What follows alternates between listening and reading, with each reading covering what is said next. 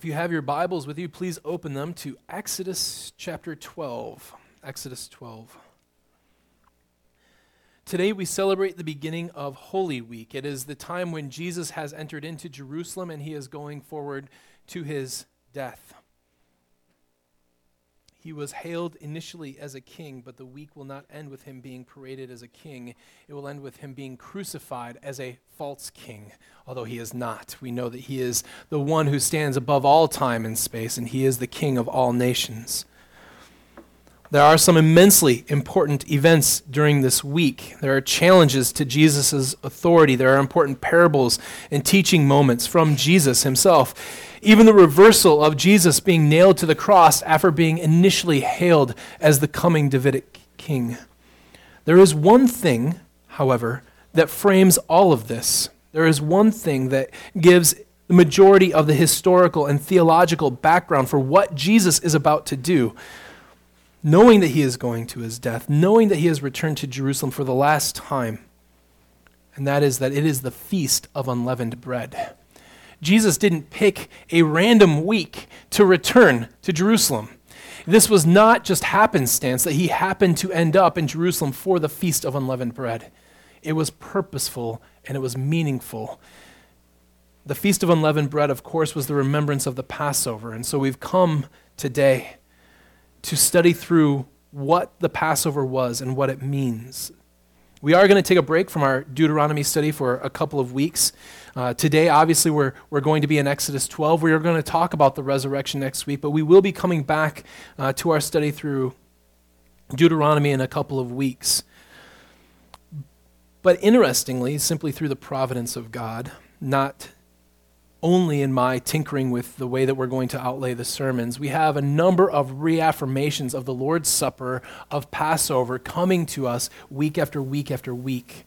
Not only did we celebrate the Lord's Supper last week, but we are talking about the Passover, which the Lord himself will make into the Lord's Supper in the Gospels. But in several weeks, when we come back to Deuteronomy, we're going to be talking about the Sabbath, and the Passover, as we will find even today, is sort of built into the meaning of the Sabbath.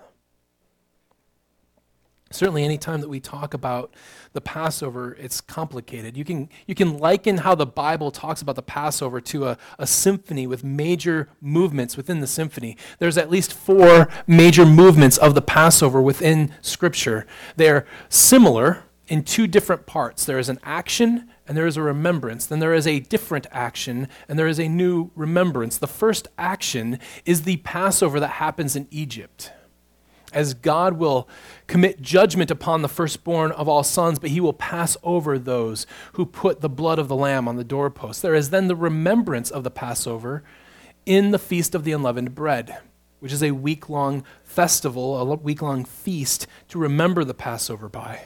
There is then a new and separate action, not only when Jesus celebrates the Passover with his disciples, but when he goes to the cross and is resurrected again, when he gives his body and his blood for the redemption of many.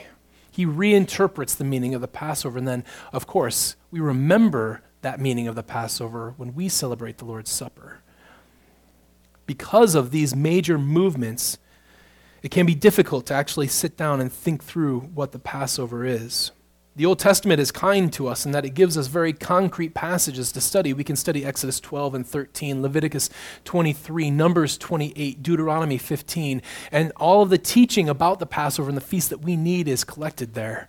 But because the centrality of the meaning of the Passover is placed fully upon the cross of Jesus Christ, the New Testament talks about it everywhere. So when we are trying to determine what the meaning of the Passover is for us, when it comes to the New Testament, it is almost impossible to settle down in one passage. And so we will be sort of flying around the New Testament later on this morning, but we will settle ourselves first in Exodus chapter 12. Certainly, when we come to Exodus chapter 12, the backstory of the Passover in Exodus needs to sort of be filled in. And to do that, we're going to step back quite a ways, all the way back to Joseph. Joseph, who angered his brothers by being both proud and stupid, was sold by his brothers wrongly into slavery in Egypt. And what his brothers meant for evil, God meant for good. As Joseph was taken down into slavery in Egypt, things both unfortunate and fortunate happens to him. And over the course of time, God does this kind thing in placing him second only to Pharaoh. The reason for this is because Pharaoh has a dream. And in that dream, there are seven fat cows and then seven skinny cows. And Pharaoh doesn't understand this, and Joseph says, hey, this is famine and feast. The seven fat cows are feast, but the skinny cows, the decrepit cows that come up and eat them will be famine. And he says, okay, because you are clearly capable and understanding, I'm going to put you in charge of all of my nation. Ironically, what Joseph then does in putting all of the grain away is make Egypt immensely wealthy. They were the nation that had the blessing of God upon them, not unmistakingly because he blessed Joseph. As Pharaoh blesses Joseph, blessing comes upon the people of Egypt. The one whom you bless, who blesses you, he told to Abraham, I will bless. We see this played out in Egypt. But eventually, even after the nation of, or the family of Israel is reunited, the brothers come down into Egypt, they gather there, they will live there to live out the famine. There arises in the beginning of the book of Exodus a Pharaoh who does not know Joseph. And he puts the people of Israel under hard slavery. And he does this for a couple of reasons. One, politically, they are not Egyptians. And he is afraid if a foreign nation attacks us, what is to keep this multitude of people from rising up and attacking us? So we are going to oppress them. We are going to make sure that they lack the ability to gain enough population or to gain strength, and we're going to keep them busy with slavery. And more than that, we're going to start killing the male children. He tells the midwives, you are to kill the male children when they come out. If it's a female, go ahead, let it live. They can still do work, but men can yield swords. So you're to put them to death. Eventually, one of those male children that should be put to death is Moses, who would come back later in his life, much later in his life, and would walk up to Pharaoh, who he no doubt knew as a child because he was raised in Pharaoh's household, and he would look at him and he would say, you are to let my people go. Pharaoh will, of course, accept that offer and refuse that offer many times over the preceding chapters. The miracles then that God will perform, he has provided Joseph to Egypt in order to make Egypt powerful, and then he provides Moses to Egypt to tear Egypt down. And he will perform miracles before them. And the miracles follow a very interesting pattern, and it's something that's important for us. First, Moses shows up and he does two miracles off the bat. The first one, that he turns the Nile to blood. And secondly, that he multiplies frogs upon the land, so that frogs are everywhere. You cannot lay down in bed. You can't cook. Frogs are all over you everywhere, which seems more funny than horrible. But frankly, I think if we had to live through that, we would probably start to turn toward more horrible, if nothing else for the stink of the frogs. However, the magicians, there's two things that are important about these first two. The magicians of Egypt are perfectly well capable of doing the miracles themselves. They perform the miracles directly after Moses does. Moses turns the Nile to water. The magicians turn around and show that they too can do this. Moses multiplies the frogs on the land.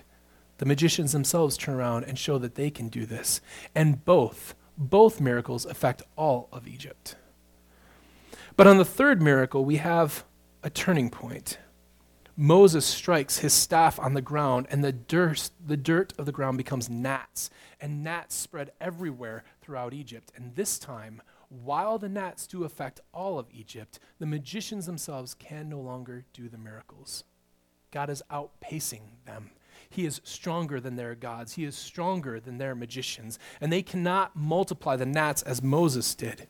And then for the remainder of the miracles, for the flies, the livestock killing, livestock death, boils, hail, locusts, darkness, all of these no longer affect all of Egypt, but they only affect Egypt outside of Goshen.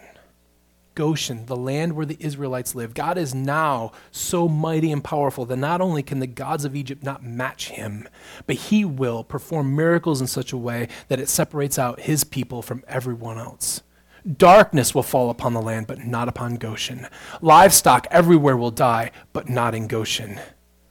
Hail will fall everywhere in the land, but not in Goshen. That is when we come up to the 10th plague. Being the last plague, it highlights all of the other plagues. It makes poignant all of the other plagues, and it intensifies them in a very real way. It is likely that the remembrance of the Feast of Unleavened Bread was also a reminder of the rest of the plagues, of all of God's deliverance from the people of Israel, as is highlighted in Exodus 13, verse 8. When you remember this day, he says, on that day, explain to your son, this remembrance, this Feast of Unleavened Bread, is because of what the Lord did for me when I came out of Egypt. It is to remember all of the plagues in one plague. What then are the themes of the Passover? What is the importance of the Passover? And what can we learn from them? Let us read Exodus 12, verses 1 through 28. The Lord said to Moses and Aaron in the land of Egypt, this month shall be for you the beginning of months. It shall be the first month of the year for you. Tell all the congregation of Israel that on the 10th day of this month every man shall take a lamb according to their father's houses, a lamb for a household. And if the household is too small for a lamb, then he and his nearest neighbor shall take according to the number of persons. According to what each can eat, you shall make your count for the lamb. Your lamb shall be without blemish, a male a year old. You may take it from the sheep or from the goats. You shall keep it until the 14th day of this month, when the whole assembly of the congregation of Israel shall kill their lambs at twilight. Then they shall take some of the blood and put it on the 2 doorposts and the lintel of the houses in which they eat. They shall eat the flesh that night, roasted on fire. With unleavened bread and bitter herbs they shall eat it. Do not eat any of it raw or boiled in water, but roasted, with its head and its legs and its inner parts. You shall let none of it remain until the morning. Anything that remains until the morning you shall burn. In this manner you shall eat it, with your belt fastened, your sandals on your feet, and your staff in your hand, and you shall eat it in haste. It is the Lord's Passover. For I will pass through the land of Egypt that night, and I will strike all the firstborn in the land of Egypt, both man and beast. And on all the gods of Egypt I will execute judgments. I am the Lord. The blood shall be a sign for you on the houses where you are. And when I see the blood, I will pass over you. And no plague will befall you to destroy you when I strike the land of Egypt. This shall be for you a memorial day. You shall keep it as a feast to the Lord. Throughout your generations, as a statute forever, you shall keep it as a feast. 7 days you shall eat unleavened bread. On the first day you shall remove leaven out of your houses for anyone, if anyone eats what is leavened. From the first day until the 7th day, that person shall be cut off from Israel. On the first day you shall hold a holy assembly. And on the 7th day, a holy assembly. No work shall be done on those days. But what everyone needs to eat, that alone may be prepared by you. And you shall observe the Feast of Unleavened Bread. For on this very day I brought your hosts out of the land of Egypt. Therefore you shall observe this day throughout all your generations as a statute forever. In the first month, from the 14th day of the month at evening, you shall eat unleavened bread until the 21st day of the month at evening. For 7 days no leaven is to be found in your houses. If anyone eats what is leavened, that person will be cut off from the congregation of Israel, whether he is a sojourner or a native of the land. You shall eat nothing leavened. In all your dwelling places you shall eat unleavened bread. Then Moses called the elders of Israel and said to them, Go and select lambs for yourselves according to your clans, and kill the Passover lamb. Take a bunch of hyssop and dip it in the blood that is in the basin, and touch the lintel and the 2 doorposts with the blood that is in the basin. None of you shall go out of the door of his house until morning, for the Lord will pass through to strike the Egyptians. And when he sees blood on the lintel and on the 2 doorposts, the Lord will pass over the door and will not allow the destroyer to enter your houses to strike you. You shall observe this rite as a statute for you and for your sons forever. And when you come to the land that the Lord will give you, as he has promised, you shall keep this service. And when your children say to you, What do you mean by this service? You shall say, It is the sacrifice of the Lord's Passover. For he passed over the houses of the people in Israel and Egypt, when he struck the Egyptians but spared our houses. And the people bowed their heads and worshipped. Then the people of Israel went and did so. As the Lord had commanded Moses and Aaron, they did so. What can we take? As far as the meaning of the Passover, what can we say about it? First, the Passover means deliverance. Passover means deliverance. The fact that the Bible here speaks of the deliverance of the people of Israel means out of necessity that they are being delivered from something. There is judgment happening here, and judgment and deliverance always go hand in hand. Further, you'll notice that pattern that we talked about is broken here. And it's broken in a very slight but very significant way. You see, the former judgments of the plagues, 2, 3, happened upon all of the people in Egypt, the Israelites and the Egyptians the same, but from 4 on, those plagues did not affect the people of Israel, and they had nothing to do with it. They didn't have to perform any act. They didn't have to ask for anything from God. God simply said, I will strike all the livestock, but the livestock in Goshen I will not strike because my people Israel dwell there. But now, that pattern is broken. For the first time, the people actually need to act. They actually need to do something. They have to go and kill the lamb. They have to put the blood on the doorposts. The implication being, if you don't, you too will lose your firstborn. This is no small thing for God to say that he will kill all of the firstborn. Back in chapter 4, when Moses is first called by God, Moses is trying to give every excuse that he can possibly think of for a reason not to go into the promised land, for him not to be the one who is sent. But God overcomes all those, and he tells him to go. And he tells Moses precisely what he will say. And verses 21 and 22 of chapter 4 says this, when you go back to Egypt, see that you do before Pharaoh all the miracles I have put in your power, but I will harden his heart so that he will not let the people go. Then you shall say to Pharaoh, thus says the Lord, Israel is my firstborn son. Israel is his firstborn son. He says, I will go into the land and I will strike all of the firstborn sons and I will destroy them unless you put blood on the doorpost and lintel. The judgment was not just a judgment over over Egypt, but over all the people in the land. The judgment was for everyone. No one was to escape this judgment unless God himself delivered them. You even get the sense that God is allowing it, but there's 2 players here. There's 2 things going on. Notice what he says in chapter 12. In verse 23, he says, for the Lord will pass through to strike the Egyptians. The Lord will do this. And when he sees the blood on the lintel and the 2 doorposts, the Lord will pass over the door and will not allow the destroyer to enter and to claim your lives. God will prevent this from happening only because he sees the blood. The judgment that exists is not just for the Egyptians, it is for everyone in the land. But God is making a way for them to be delivered from it. He will save his firstborn son, just as they saved their firstborn son. Second, the Passover means comfort for the people of God. It means comfort for the people of God. But not in the way we think of comfort. It's interesting that as we read the memorial service and the memorial feast that God keeps for his people, there are really important parts of the Passover that are not included in the memorial feast, which is really odd. If we were to talk collectively and we were to take a vote, not that God cares about this, but we're democratic, so we'll vote. If we were to ask everyone, what is the most important part of the Passover?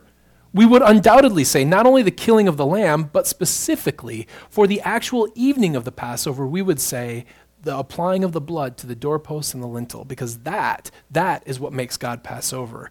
It is really interesting then that is one thing that is not included in the remembrance. As a matter of fact, the remembrance isn't even just called the Passover. The remembrance is literally called the Feast of Unleavened Bread, which includes the Passover. Why? Why is the unleavened bread so important? Time and time again, he talks about if you eat leaven, you're out. If you look at keeping leaven in your house, you're out. If you accidentally put leaven in your mouth, you're gone. I will destroy you from amidst my people. That seems worse, frankly, than the judgment on the firstborn son. Why does he care so much about the leavened bread? Simply put, leavened bread was better, right? We know this. That's why we don't eat unleavened bread. We eat leavened bread because it tastes better. It's the same thing as drinking flat pop. We don't drink flat pop.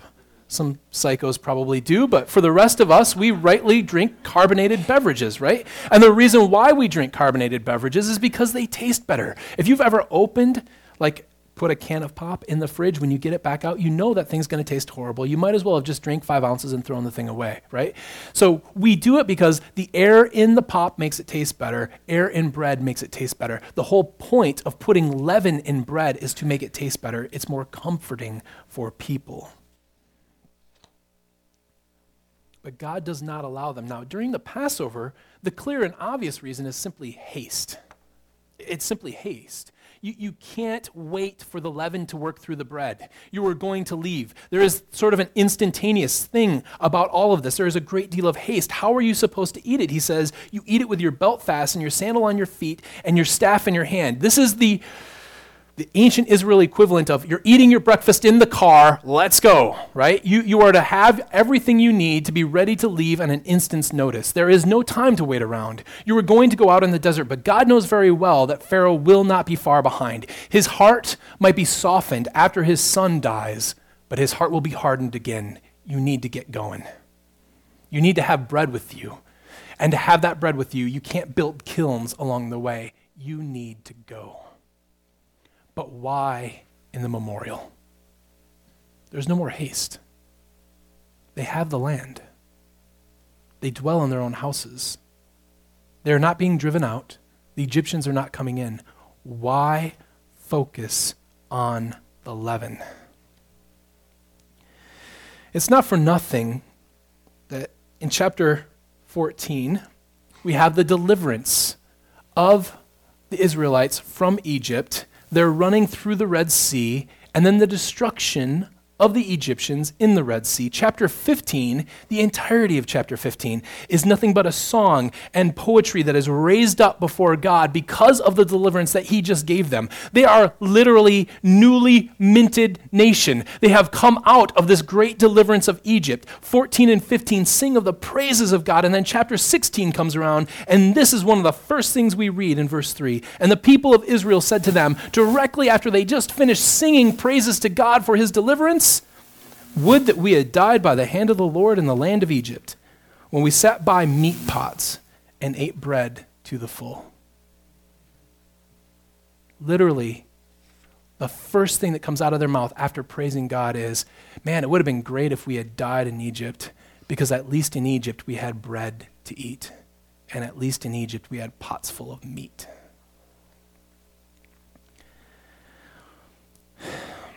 We really can't treat the Israelites easy here, right? But at the same time, we understand this. We don't need to be in the South to understand what comfort food means, right? We have comfort food. We live based off of comfort food. They're looking for bread to be comforted by the fact that they're no longer in Egypt. They're out in the wilderness. And what God is doing by saying you are only to eat unleavened bread is to remind them that you cannot go back to Egypt. You had to leave it in haste. You had to flee from Egypt. And there are times when God provides you with things that are not comforting for you to give you better things down the road. It is an ever-present reminder to the people of Israel that what God wants to give you as far as difficulties will always become better for you in the end. It is a reminder that sometimes, while the unleavened bread might be good for your stomach, it is bad for your soul.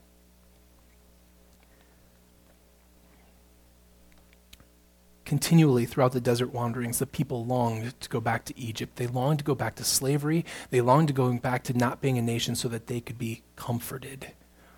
By God allowing and making the people continually eat unleavened bread, he is reminding them that there is a comfort that is more important than what the world can provide for you. There's a comfort more important than food for you. Sarah Groves, who is a Christian artist, sings a song called Painting Pictures of Egypt. The refrain goes like this: I've been painting pictures of Egypt, leaving out what it lacked, because the future seems so hard, and I want to go back. But the places that used to fit me cannot hold the things I've learned. Those roads were closed off to me while my back was turned. It's a really good picture of what the Israelites were doing. They were, in their minds, thinking of everything that Egypt was, but not painting it correctly. They were leaving out all of the good things that God was going to give them. And so he reminds them and reminds them and reminds them. The leaven keeps the people in Egypt. If they used leaven during the Passover, they would never have gotten out. It is a reminder of the good things they had in captivity. But freedom, the full and final freedom that God promises, must come with suffering. The unleavened bread is a reminder of that. Third, there is creation. There is creation.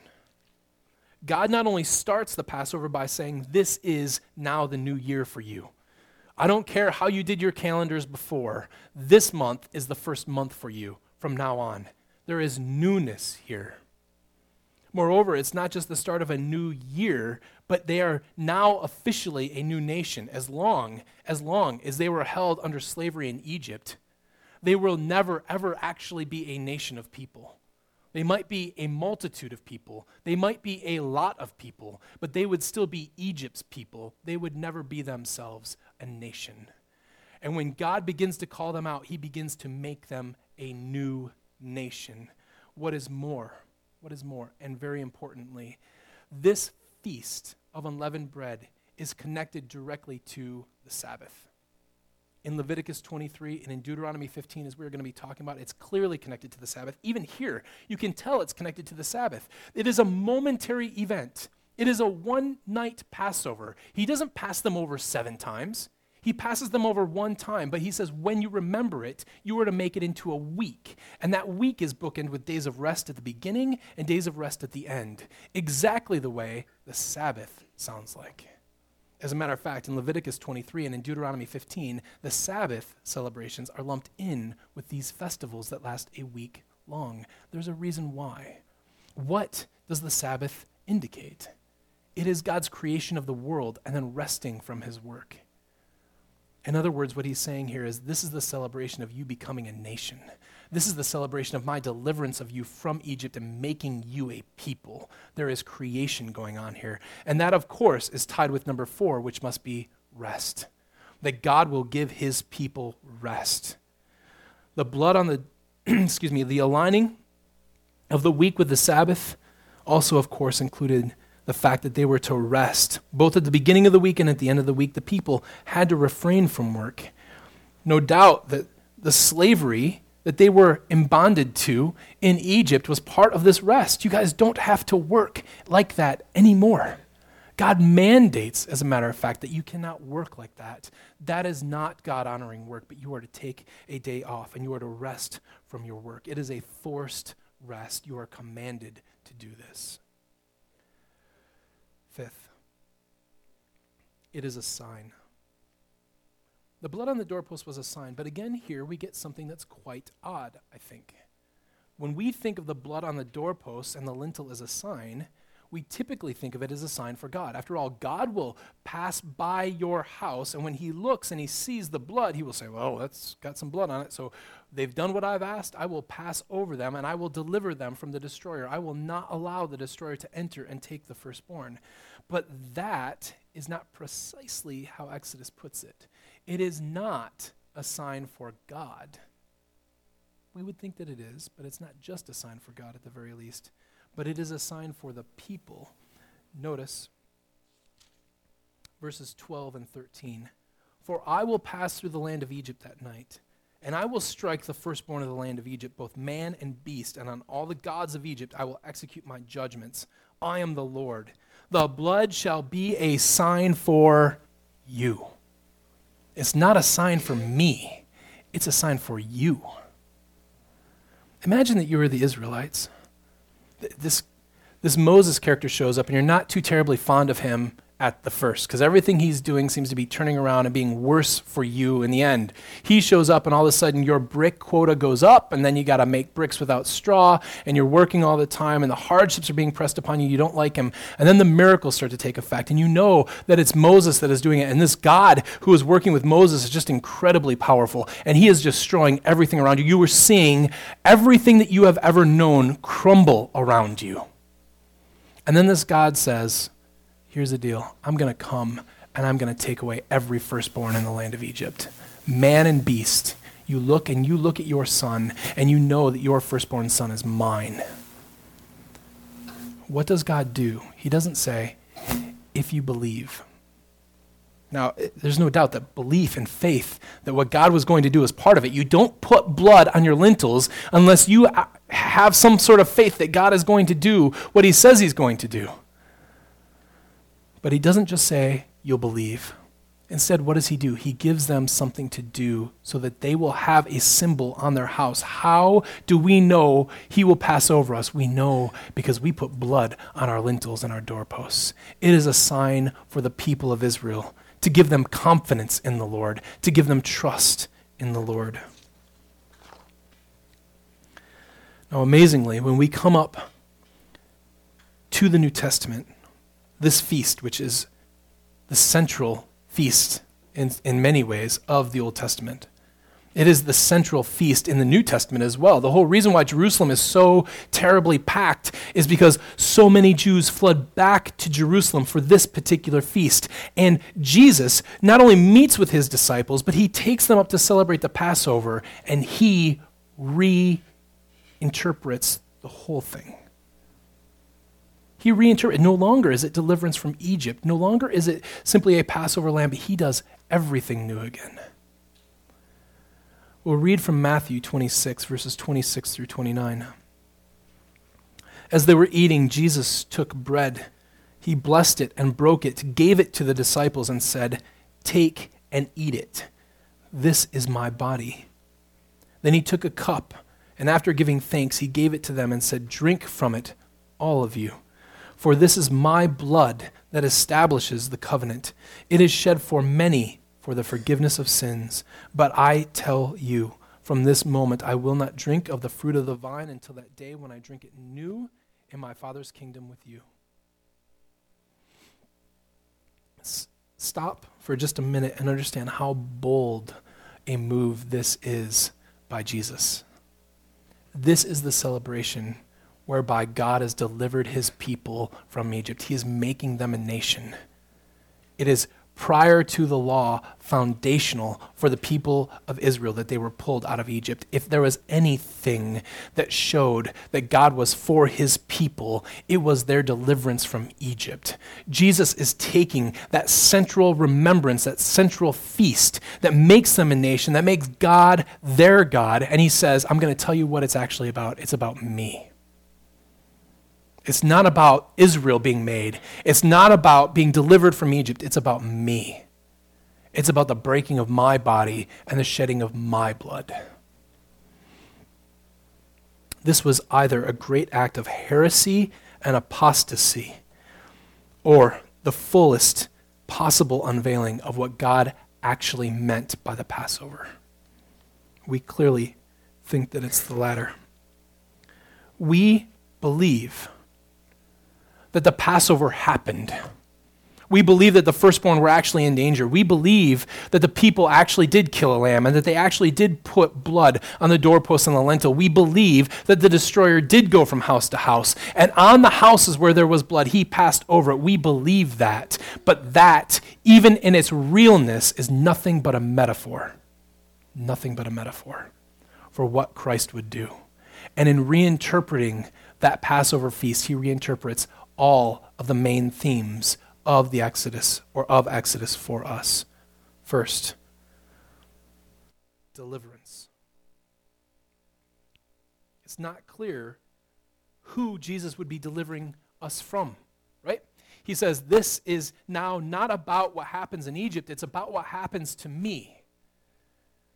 But what is Egypt being symbolized as? What is the sort of slavery that you're being delivered from? we need to remember again that the judgment that was being placed on Egypt at that time was not just on the nation of Egypt, but it was on everyone. God was not sparing his people by not threatening them with judgment. No, he threatened them with judgment. But he said, you need to have blood to get out of it. Matthew's version of the Lord's Supper is incredibly clear. This is my blood, which is for what? Not physical deliverance from your ills. I'm not spilling my blood to make you happier. I'm not spilling my blood even to give you an example of the way you are to live. I'm spilling my blood primarily so that you may be forgiven for your sins. The judgment that is over you and what you are being delivered from, just like what Israel is being delivered from, is the wrath of God. Nothing less. Your sin puts you at enmity with God. And because Christ has given his blood for you, he becomes that sacrificial lamb. He becomes the reason why God will pass over you in judgment. He says, it is through my blood that forgiveness of sins is passed out. And if you have the blood placed upon you, if you take in the blood of Jesus Christ, that deliverance is true and real for you. God will pass you over in judgment. Secondly, comfort. Comfort. While much of the temptation to eating with haste today has come down to just how quickly can we get the celebration of the Lord's Supper over with. I was at a church with a good friend of mine. It was a very large church, so large, in fact, that they didn't even have like a local parking lot, that if you tried to park there, it would be so long that they had satellite parking lots, not satellite churches, satellite parking lots. You would go there like you're going to a Lions game or something, get on a bus, and they would bus you to the church, drop you off, and then they would bus you back. On the bus, my friend looked at me and he said, I forgot to tell you, we're celebrating Lord's Supper today. This is church like 13,000 people. The only thing he can think of saying to me is, don't worry, we do it really quickly. Okay. Whew. Good. Thank God for that, because I would hate for you to do it rightly. Right? I would hate for this to be something of magnitude and importance for you to do, but I'm glad that you can skip out quickly through the Lord's Supper to get to your real meal at McDonald's later. Much of the way we think of the haste and the unleavened bread is simply because we're trying to do it quickly. But that's not really the reason for the remembrance of the unleavened bread. Notice the warnings of yeast in the New Testament. There's a couple of main spots. One of the best one is Mark 8. In Mark 8, the very beginning of Mark 8, Jesus has fed 4,000 people miraculously. There were 7 loaves of bread, and mysteriously, through his own power, he multiplies them so that they are able to feed 4,000 people. This is already after he's already done the same thing for 5,000 people 2 chapters earlier. The Pharisees then have the gall to come up to him after he's multiplied 7 loaves to feed 4,000 people and say, swell, can you give us a sign? Like something that would help us to see the truthfulness of who you are. Jesus says, I'm not going to give you a sign. It's an evil and adulterous generation that asks for a sign. He gets into a boat, and then this happens in 8:14 through 21. They had forgotten to take bread and had only 1 loaf with them in the boat. Imagine that, 1 loaf for 13 people. How will we manage? Then he commanded them, Jesus commanded them, watch out. Beware of the yeast of the Pharisees and the yeast of Herod. They were discussing amongst themselves that they did not have any bread. That's not me. I looked up at you, but that's not me saying that. That's literally Scripture saying, after Jesus tells them, beware of the leaven of the Pharisees and Herod, they say, yeah, but man, bread would be really good. Aware of this, he said to them, why are you discussing that you do not have any bread? Don't you understand or comprehend? Is your heart hardened? Do you have eyes and not see? Do you have ears and not hear? And do you not remember when I broke the 5 loaves for the 5,000, how many baskets full of pieces of bread did you collect? 12, they told him. When I broke 7 loaves for the 4,000, how many large baskets full of pieces of bread did you collect? 7, they said. And he said to him, don't you understand yet?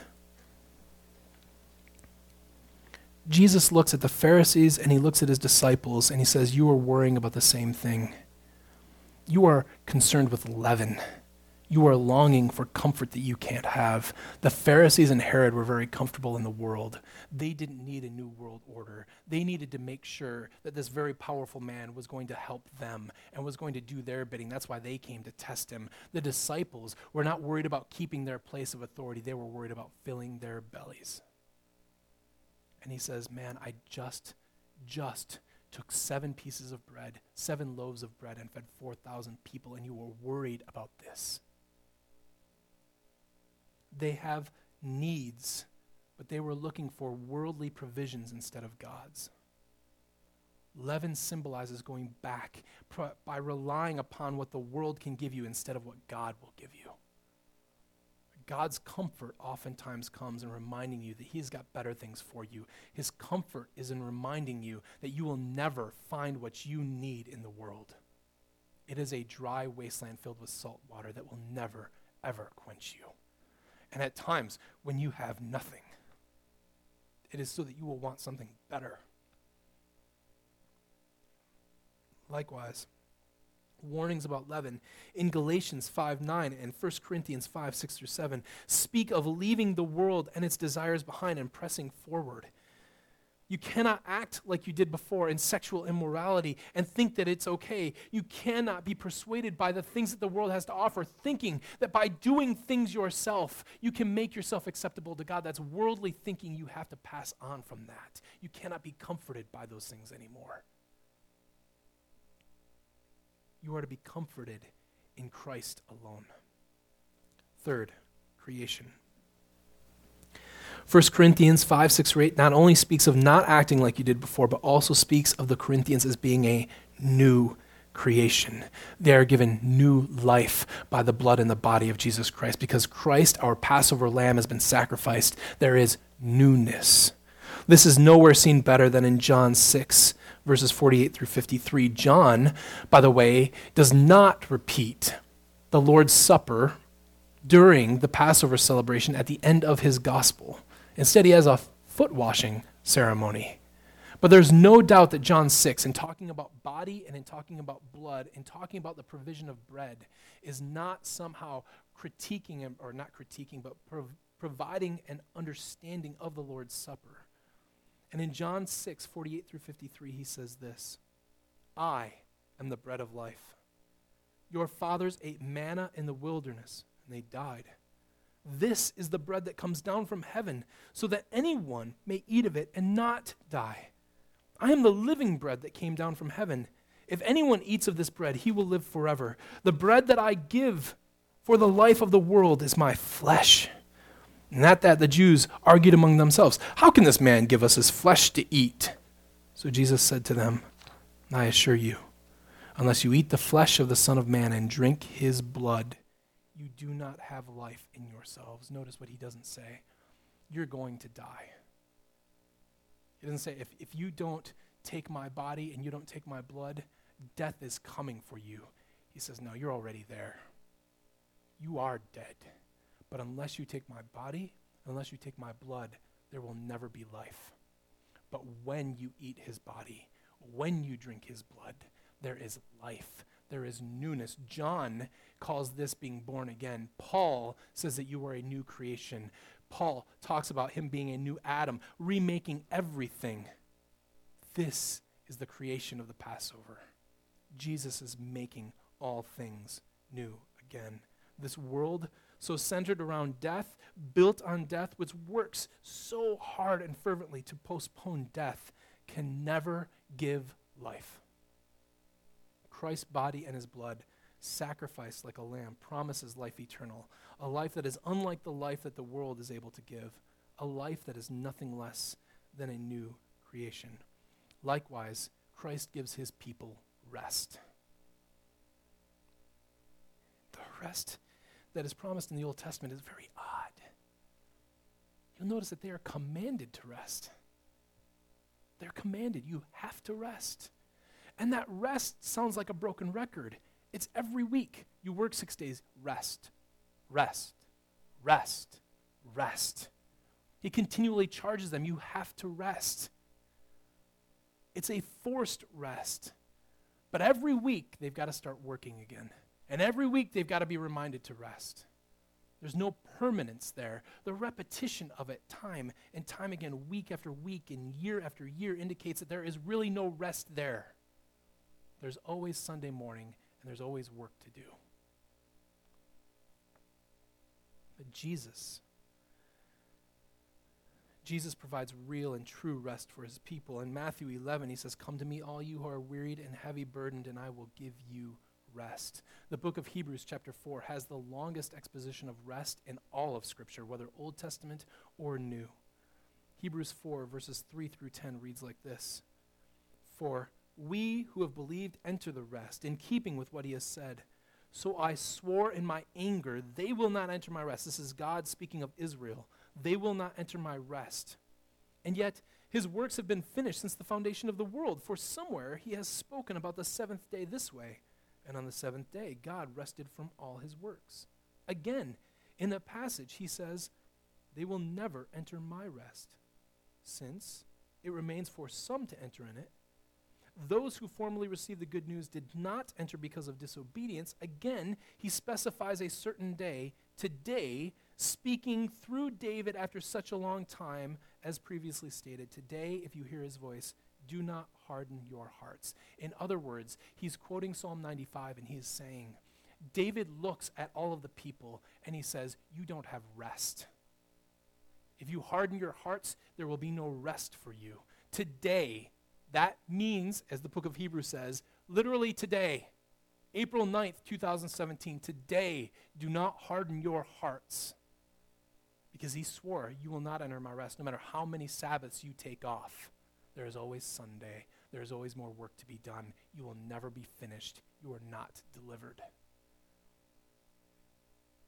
Today, if you hear his voice, do not harden your hearts. For if Joshua had given them rest, God would not have spoken later about another day. Therefore, a Sabbath rest remains for God's people. For the person who has entered his rest has rested from his own works, just as God did from his. It is through Christ that you get to truly rest.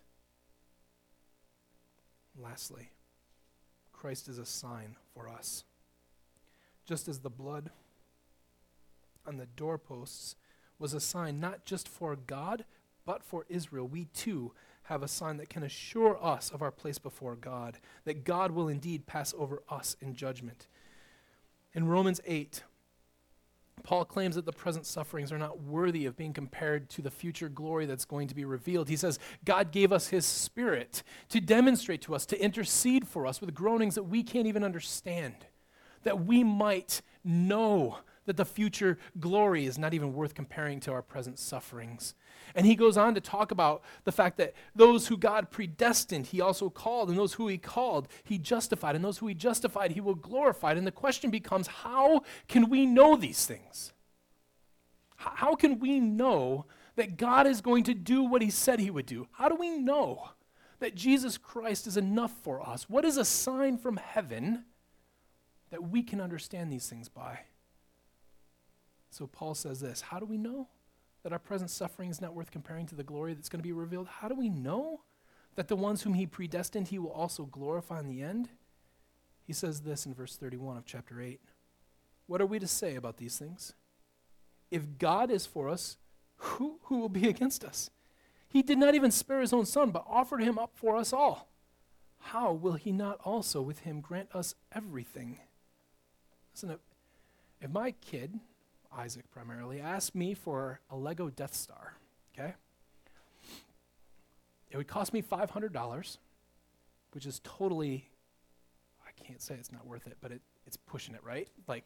So it'd be this really cool Lego Death Star, right? $500. So I go down to the store, I buy them, I don't go down to the store, I buy it from Amazon, in 2 days it shows up at my door. And we put it together, and we're doing this, and I tell him, this is super expensive. You got to be super careful. We can't lose anybody. I'm making a big deal about how much this meant for me to do this kind thing for him. If he turned to me and then said, this is nice, but I'm really hungry. Could I have some food? If I'm going to spend $500 to buy him a toy, I'm going to feed my son lunch. None of you, parents, when your son asks you for an egg, do you give him a scorpion? And you being evil, well, God is good. If God is good, how much more will he give you better things? God has given his son. Will he not give you everything else with it? If God is for us, who will be against us? Paul goes on in verse 33, who can bring an accusation against God's elect? God is the one who justifies. Listen, when I'm home alone with my kids, there is no playing dad off against mom, right? They have nowhere to appeal to. There's no higher authority because mom's not around. So they can come to me and they say, can we do this? And I say, no. And they look around, they're like, oh man, he must probably mean it. I can't even, I have got no appeal. There's no higher court. There's no higher authority. He says, God is the one who justifies. God has declared you innocent. Who is Satan going to appeal to? Who is anyone going to appeal to? There is no higher authority. If it's been declared, it's been declared. Finally, in verse 34, who is the one who condemns? Will God, this is the nut of it here, will God condemn you? Can you still be condemned? Will God change his mind? Will this whole facade fail? Paul says, Christ Jesus is the one who died, but even more has been raised. He also is the right hand of God and intercedes for us. That is your sign. The Passover lamb has spilled his blood. And more than that, God rectified him from the grave. He justified him from the grave. He resurrected him from the grave to say, this is the sign that I will forgive you for your sins. Christ has paid all of it for you. All of it. He is your Passover lamb. Let us then dwell this week especially on the awesome love and power of God worked through the death and resurrection of Jesus Christ, our Lord and Passover lamb. That what the Passover provided was real, but it was only a faint hint of the fullness that Christ brings to his people. It hinted at a deliverance that only the death of Christ could fully provide. It reminds us of comfort that can be found only outside of the world by forsaking the world for the good name of Jesus Christ. By his blood we are made anew. We have true rest in him, and we are assured above all things that we escape the wrath of God through the death and resurrection of our Lord Jesus Christ. And if you are a Christian already, this is cause of great rejoicing for you. This week of all weeks, our God has saved us. Not just from the world, not just from the slavery of sin, not just from the ineptitude of every false belief out there, but he has saved us from himself. If you do not know the Lord today, do not harden your hearts. This is for you today. It is not for tomorrow. It is not for next week. It is not so that you can continue to eat the leaven of the world and thinking that you are going to be okay, because you don't know when that Passover is coming. You don't know when the judgment's going to hit your door. The world will never give you the rest, the comfort that you long for. It will never give you the assurance of what is about to come the way Jesus Christ and his resurrection has. All good things are available to you in him. He is God's yes and amen to all of his promises to lavish on you glories and riches that you cannot fathom, even if it means that you are stuck eating unleavened bread here in this world. There is a good land coming to you. Judgment is coming. A dark day. A day of wrath, a day of anger, of vicious fury, and a setting of rights to the world. Friends, run and hide in Christ. For in him you have everything that you will ever need, for Christ, our Passover lamb, has been slain. Let's pray. Father God, you are good to us, that you have provided for us a sacrifice that frees us from our sin, it frees us from your wrath, it frees us from hell, and allows us Not a freedom just from consequences, but a freedom from the things that enslave us here, that we might live holy and righteous lives for you, not simply because it is duty, but because it's good for us. All of these things that you provide for us are good for us. Thank you, God, for Jesus Christ, our Passover Lamb. Thank you that he has provided himself as a ransom for many. This week, of all weeks, let us praise him and thank him for the good work of a broken body and spilled blood. In Jesus' name we pray. Amen.